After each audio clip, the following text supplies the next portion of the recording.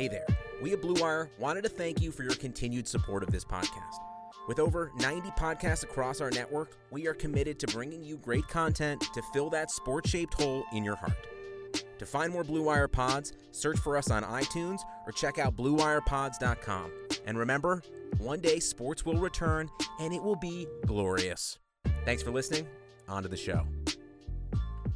The Patriots drafted 2 tight ends, can either make an immediate impact. What about Adam Trautman in New Orleans? Is Zach Moss good? We're talking all that and more on RotoViz Radio. What's up, RotoViz?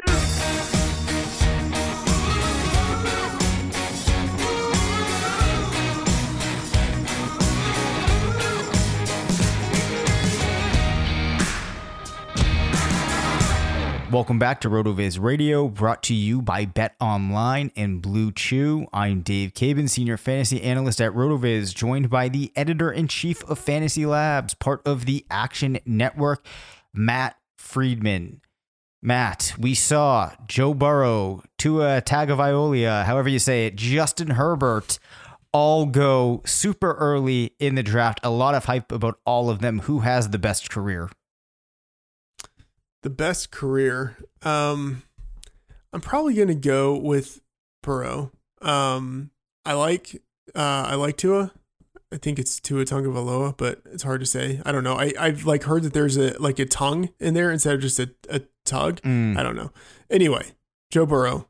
Because I think he's probably the likeliest still to like be healthy, and I know it's hard to hold like injury issues against Tua. But he has, kind of been nicked up for chunks of his 2 years, and I like the weapons that Burrow has against him has with him to start his career with in Cincinnati. I'll go with Burrow, but I think it will be close with Tua if Tua can stay healthy. Forced to choose, I would go with Burrow as well. I do think that if you go back and you just look at Tua's numbers, I mean, what an impressive resume that he has. And there's so many things you could point to. The hip is somewhat concerning, which is probably enough to break the tie. Obviously, with Burrow, it's really hard to know because we just have that one season. But my God, that season was impressive. So we'll just have to see.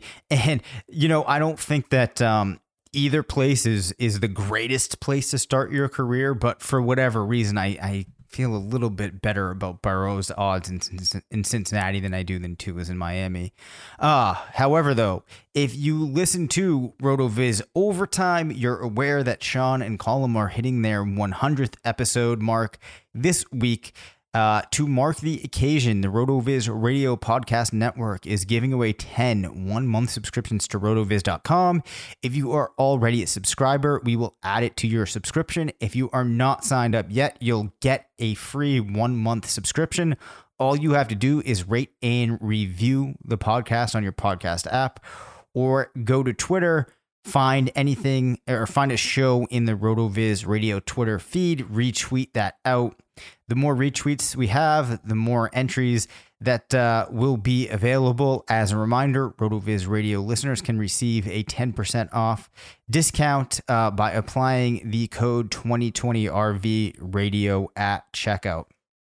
All right, Matt. These Patriots tight ends that they grabbed, 2 tight ends here. First question for you is, what do you think of the strategy of that? Clearly, this is a team that's looking for a tight end. And did either of these players really intrigue you? Yeah. We talked about this on last show we? No. I was going to say, we talked about what I was about to say, that this is referring to something I was about to say right after that. We talked about tight ends on the last show with like a tight end evaluation. We were talking about Cole Kmet and how I just think it's really hard. Yeah. And so any guy who gets drafted in the second or third round is someone who should be on the radar. You have a number of guys, who are drafted in that range who end up breaking out. So we should be looking at both of these guys. And then if a guy is young, that's a good thing. If he's athletic, that's a good thing. And then obviously, as you said, the Patriots need a tight end. So both of them are catching my eye, and I'm probably looking at the wrong one. Dalton Keene, who was drafted, 10 picks after Devin Asiasi. Dalton Keene is the guy who catches my eye a little bit more. He's 21 years old as a rookie, so I think that's a big thing that he has going for him. As you'd expect, he's an underclassman because he's that young. He's not big at 6'4", 253, but I think he's big enough. And with a 4.71 40 time, he's, I think, athletic enough. He has an 81st percentile spark score, so I don't know. And he has this reputation as being more of a run blocker than a receiver. But for his career, he averaged 9.7 yards after the catch per reception. That's really good. So I think there's some potential with him. He's the one I'm paying to a little bit more. But, with Devin Asiasi, if you look in the RotoViz box score scout, which I'm sure you have, you just see that like his comp list is just littered with awesome players. So yeah, I mean, maybe I'm paying attention to the wrong guy. Wherever Asiasi is in my rankings and he's like low, I probably need to bump him up. But it's hard really with either of these two tight ends to say which one is going to end up being the better professional. But they both deserve a lot of attention. Yeah, so I don't really know which way I would go on these guys. Like you said, there's compelling comps for Devin, for Dalton. Like the athletic profile could be kind of intriguing. I guess what is really hard for me though is actually making sense of what this Patriots team looks like going for. I would like to think that I have an idea of what to expect, but I mean, I really think that we're looking at a situation, and you could say that perhaps in that depth chart, there's room for a player to step in and start making an impact as a receiver, but I'm not really certain that this tight end spot in New England is going to be that valuable, especially in the short term and at a position that normally takes a while to develop. So like from a fantasy perspective, I'm actually not overly excited about either of them. I can also see how the fact that there's two of them makes it seem like one of them should hit, but I don't think that's a good way of looking at it. So that's my kind of disorganized take on this situation. Yeah. I mean, the thing is, Asiasi, he went 10 picks ahead, but he's a little bit shorter. He's not much bigger. He's a little bit slower. He's 2 years older. So it's like what's all that special about this guy? But, I guess the extra size, and he was a little more productive as a receiver, so that puts him in a different type of comp group. But Mike Renner of PFF says, he profiles as a number 2 tight end, but he wouldn't expect much more. And his comp for him is Michael Humananawananui. And I'm sure I screwed that up. But that feels much more accurate than comparing him to Mark Andrews and Martellus Bennett, but again, what do I know? Tight ends, who the hell knows how to evaluate these guys? So I don't know. Yeah. The other interesting thing is you can make the case that on one hand, the Patriots were like, we just need to try to get a tight end. We don't really know with these guys. Let's take 2 shots. You could also say that the fact that the team was willing to take 2, they must have felt very good about, about Keene if they took him after they already had used 1 pick on the position. I don't really know where to land on it, which makes it an even murkier situation. But before we get into the rest of the topics this week, we have another intriguing tight end to talk about. Let's take a minute for a word from our sponsor, Bet Online. With currently no NBA, NHL, or MLB, you might think that there's nothing to bet on. You'd be wrong. Our exclusive partner, Bet Online, still has hundreds of events, games, and props to wager on. From their online casino to poker and blackjack, they're bringing Vegas to you.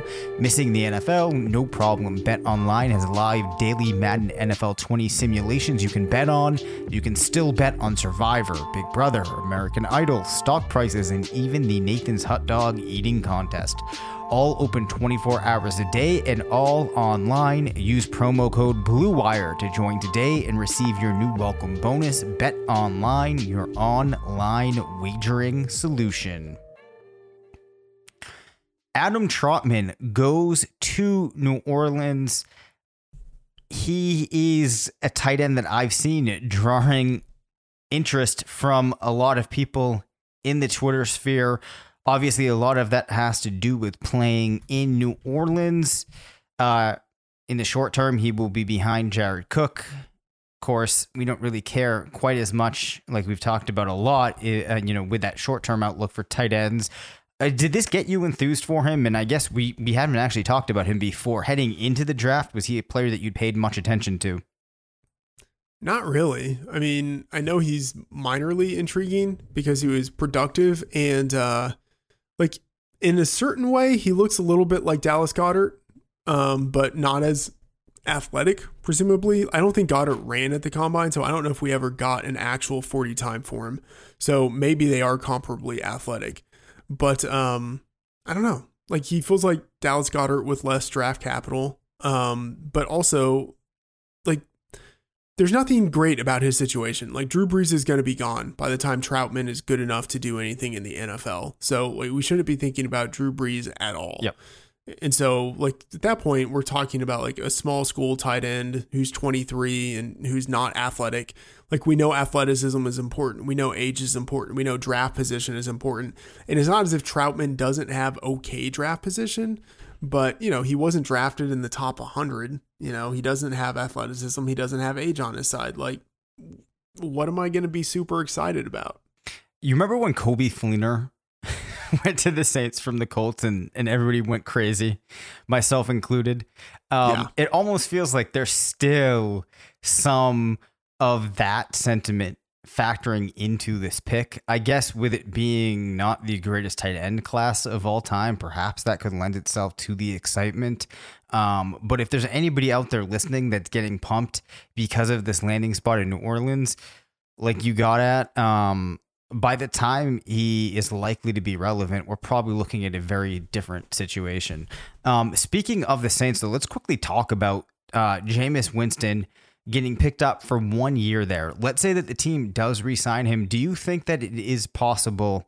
Well, let me kind of rephrase this. If it's Winston versus Taysom Hill, do you really think that it's possible that the Saints turn things over to Taysom Hill, or would it be Winston or another passer? I don't know if you have any thoughts on that situation or find it interesting, but I think it's worth at least exploring.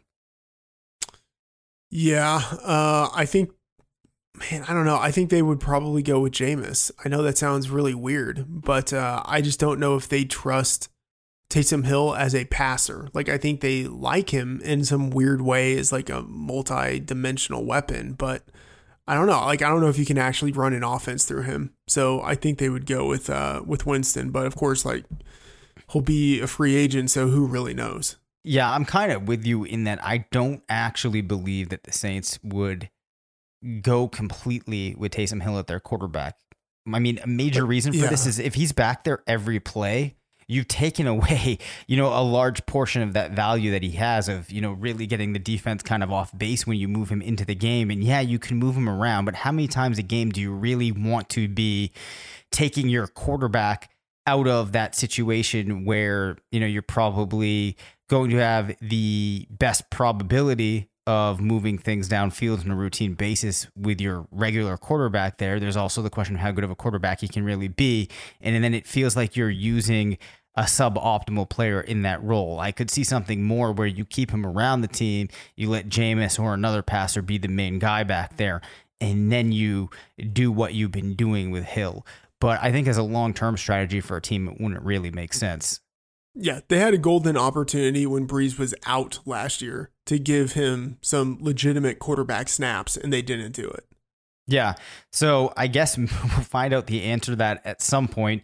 But for the time being, we have that one season here where we'll maybe get somewhat of a look. The interesting thing, I think, is going to be if we get a truncated preseason or even no preseason, we're not going to get a look into what Jameis might have looked like in the context of this New Orleans offense, like we might have with a regular preseason, assuming that Brees doesn't miss any time, which is going to be an interesting thing, I think, too, as it relates to the rookies. That's something we also have to keep in mind for rookie production in 2020, especially in redraft leagues. Matt, do me a favor here. Denver's tight end. Have you landed on how you pronounce this man's name yet? Yeah, I think it's Albert Okwuegbunam. Okay. All right. But I couldn't tell you 100%, but I think it's Okwuegbunam. Okay. We've talked a lot about the athletic profile. Comes out of Missouri. As far as tight ends go, 11 touchdowns as a freshman. That's pretty impressive. I think there's things to like about him. Where approximately do you think that he should be going in rookie drafts? And let's contextualize this in comparison to the two tight ends that the Patriots selected. I think he should be going.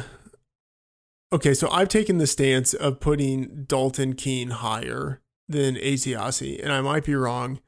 You probably don't have to put him. You probably don't need to draft Keene as high as I've put him. Yep. But I'm just thinking of, a 21-year-old junior or 21-year-old rookie who's, had some production and is athletic. Like, that's going to be a guy I want to have. And he was a third rounder. Okwuegbunam was a fourth rounder, so that's a knock against him. He's going to be playing behind Noah Fant, so he's not going to really have much playing time. It's just harder to be enthusiastic about him. So I do have him ahead of Asiasi because, I'm just going to be enthusiastic about Albert O, irrationally, but I should probably have him behind Asiasi if I'm being honest. Got it. All right. A couple more players that I want to talk to you about, but we will visit them after a quick word from our sponsor, Blue Chew. Guys looking to last longer and go a few extra rounds, go to BlueChew.com. BlueChew.com has the first ever chewable that brings your performance in the bedroom to another level. They've got the same active ingredients that are in Viagra and Cialis, so you know they work, and since they're chewable, they work faster. You can take them anytime, day or night, even on a full stomach. Plus, you don't need to go to the doctor's office or spend time waiting in the pharmacy line. Blue Chew's online physician is free of cost, and once approved, your order ships straight to your door in discreet packaging.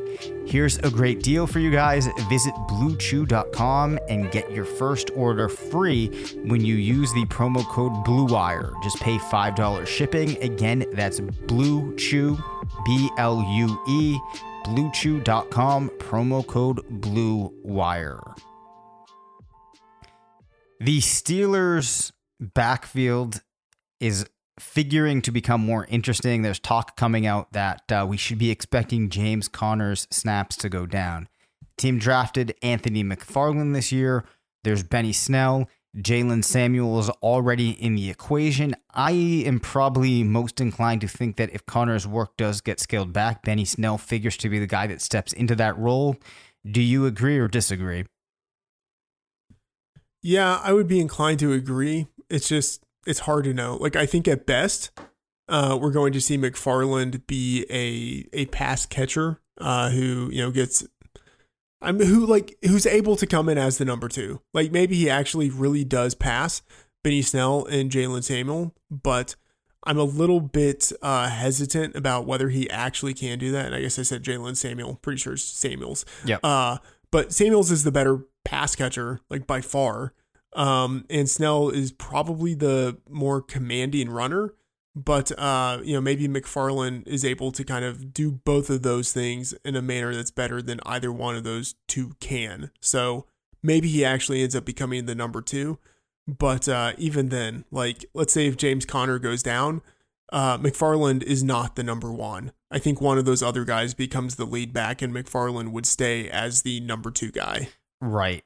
Before and I don't want to spend too much time on this, but is the Pittsburgh backfield still this dynamite situation?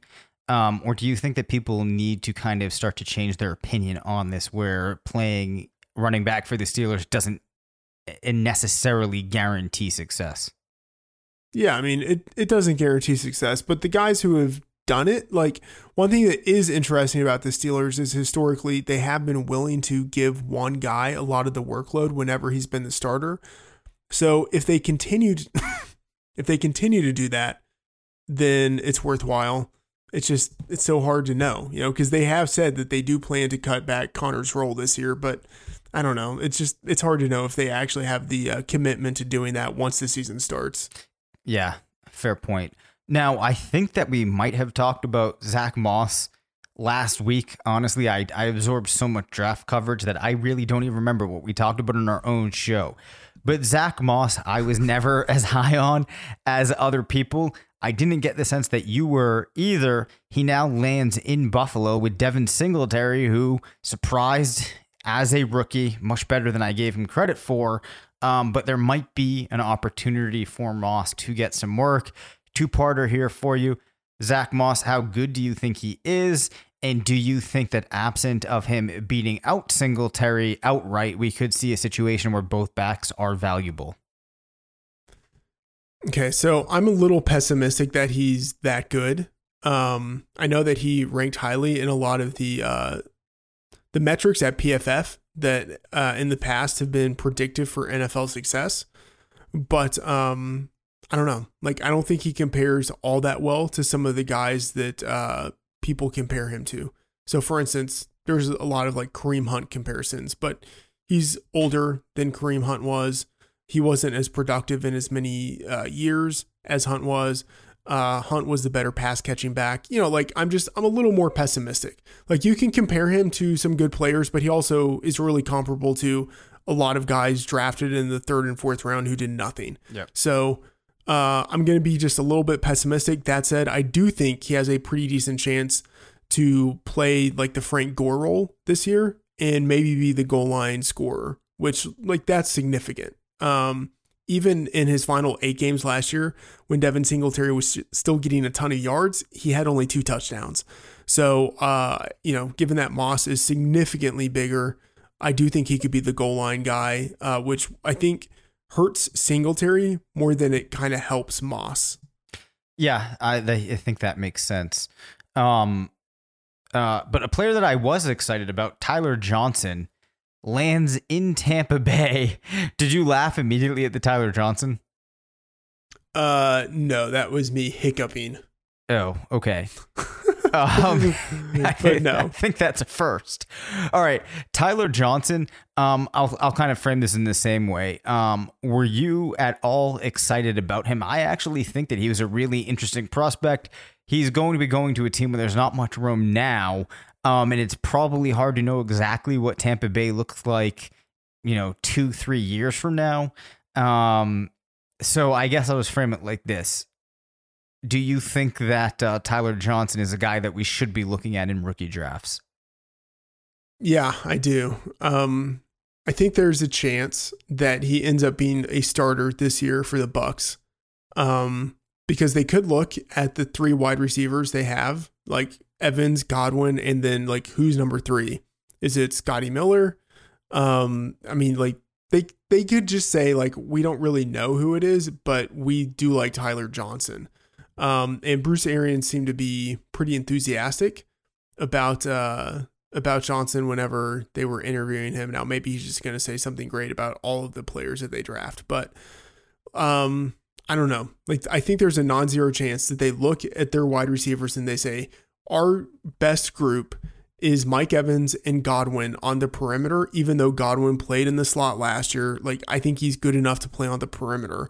They could say our best group is those 2 guys on the perimeter with Tyler Johnson, who played in the slot in college, with Tyler Johnson in the slot.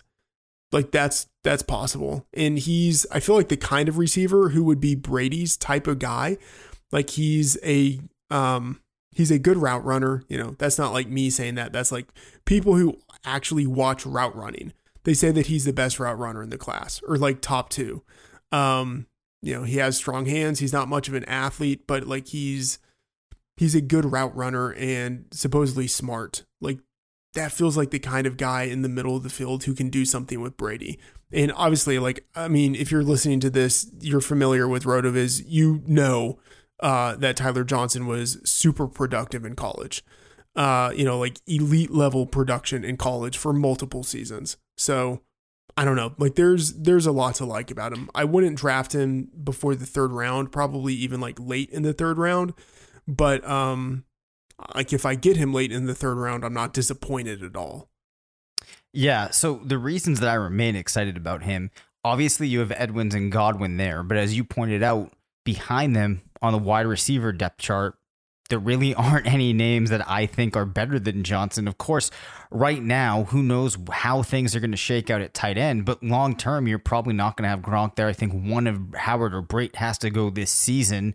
And, you make those adjustments. And I think that right there, you have a decent opportunity for Johnson to play in what's going to be a pretty good offense, I think, regardless of who the quarterback ends up being in the long term, or perhaps maybe not a great offense from an NFL standpoint, but one where a wide receiver 3 can pick up some points in a given week because the defenses are going to be worried about all of these other players. So I really like Johnson. I'm still pretty excited about it. Like Matt said, I'm not going out of my way to draft him earlier than he needs to be, but in the later rounds of a draft, if I see Tyler Johnson, I'm probably pulling the trigger.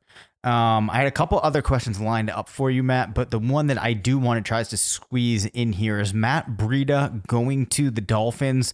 He's going to be playing in a backfield with Jordan Howard. Which back do you like more in 2020, and are you excited about either? Not really excited about either. I do think Jordan Howard has the potential to lead the backfield and will probably be probably be 1,000-yard back. Like, I know that seems weird, but as long as he's not injured, I think he has a really good chance to do that. That's what he did his first 3 years in Chicago. Last year, Philadelphia, I think it's just a little bit of a different situation, but I think Jordan Howard, they clearly intend to be the between the tackles guy who gets a lot of the workload. And then I think Breida is the guy who comes in as the change of pace and gets a lot of the receiving workload. And I think that is actually pretty useful. And if Jordan misses some time, then Breida comes in and, he could have like another season with 1,000 yards. We saw him do that 2 years ago in San Francisco. Last year, even in limited usage, he had 743 scrimmage yards. There are definite things to like about him. So if the Dolphins end up playing in a system where they either lean on the pass quite a bit, or maybe they just have to throw the ball more than they originally intend to because they get behind, like Breida could come in and have, 800, 900 scrimmage yards. Now, does any of your assessment on that backfield hinge upon who the team actually goes with at quarterback, assuming that Tua isn't able to come in and play right away and they have to rely on Fitzpatrick? I mean, I'm thinking it's probably Fitzpatrick, right, and I'm thinking he's the guy for most of the season. Okay. But like I said, does it matter to you which one it is? Not really. Yeah, I don't really think it should factor in that much either. Final question for you, Matt. Austin Eckler figures to have made his way out pretty well out of the draft. Is he an RB1 in fantasy in 2020? Yeah, I think so. Is he especially PPR? Yeah. But yeah. Is he a top 6 running back? Yeah, I think so. Dude, Austin Eckler, I think is awesome. It's hard not to get super excited about him. But you know what? I'm not going to be surprised if people sleep on him a little bit and you get a tiny discount on him. Do you think he gets 1,000? I'm going to go with no, but I think he will be within 150, 175 yards of it. Yeah. I mean, he had 993 receiving yards last year. Like, that's the hard one to get, is the receiving yardage. Right. So, if they use him just a little bit more in the receiving game, and I think they will, he had, I say only 108 targets last year. I think he could bump that number up quite a bit. Like, how many did Christian McCaffrey get last year? I'm looking at it now. It was 142 targets last year. So many targets. If Austin Eckler is able to get even, let's say, just like 115, 120, which I think is reasonable now that Melvin Gordon is gone. If he can do that, I think he has a pretty good chance of getting up to 1,000. And then, if he's the lead back, I think he's got a chance to get 1,000 yards rushing. So, I mean, I'm not saying he's locked to do it, but I think he's got a real chance. Yeah, I agree with that. I think the reason that I can't say that he will is I do think, and I mean, who the hell knows what I'm really basing this on? I just think it's hard to go a full 16 games, which I think he would have to do in order to get to that threshold. So, it's more likely than not that he doesn't get there, but I do think that he has outside of Christian McCaffrey, probably as good of a chance as anybody of doing it. One more thing that I think could prevent him from doing that is Tyrod Taylor as his quarterback. Mm-hmm. Like he just doesn't check down to the running backs all that much, and that could hurt him. Yeah, I think that's a fair point too. And then actually, I guess I should ask you this. I had said probably as good of a chance of anybody, but does Saquon Barkley have a better chance of doing it than Austin Eckler does? That's a good point. I don't think so, because I don't think he gets that many targets. Yeah. There are just, I think, too many other guys on that team who are good who will get targets. But it's not to say like he doesn't have the talent for it. I think he does. I just don't think he'll get the opportunity. Yep. Oh, hey, can I actually throw in one more question here while we're talking about Saquon Barkley? Yep. We've now seen 2 seasons from Barkley. Terrific rookie season. Still a good season last year. Maybe not what people were expecting from Saquon Barkley. Was a ridiculous prospect. Now that we've seen those 2 NFL seasons, how good of a running back is he from an NFL perspective? Is he as good as we thought? Yeah, it's hard to say that he's the best in the league because that's like insulting to Christian McCaffrey, but I don't know. I think he might be better than Christian McCaffrey. Like, I think he's the better runner. And like, people are dragging him for what happened last year. He still had almost 1,450 yards from scrimmage in 13 games. Like, that's really good. Like, there's nothing at all that he did last year that should make anyone disappointed. I guess you're disappointed if you spent the number 1 pick on him or something like that. But like, nothing that would make you think last year that he's not an awesome player worthy of a top 2 pick. Yeah, from a historical standpoint, in the last 20 years, no matter what you're looking to slice this, if you go fantasy, if you just go, fantasy obviously is very much tied to actual production, but the overarching point is here, it was still a higher than 85th percentile type of season. So I think that just shows how high he set the bar as a rookie. So, anybody that's talking about Saquon Barkley is not a super elite running back, I just think is wrong. So I'm glad that you're in agreement there. Yeah. All right. That does it for this episode. You can reach us at rotovizradio@gmail.com. Follow us on Twitter at DaveCabanFF and at MattFTheOracle. Thanks to Bet Online and Blue Chew for sponsoring the show. Make sure to rate, review, and subscribe. And as always, remember, it's not a fantasy.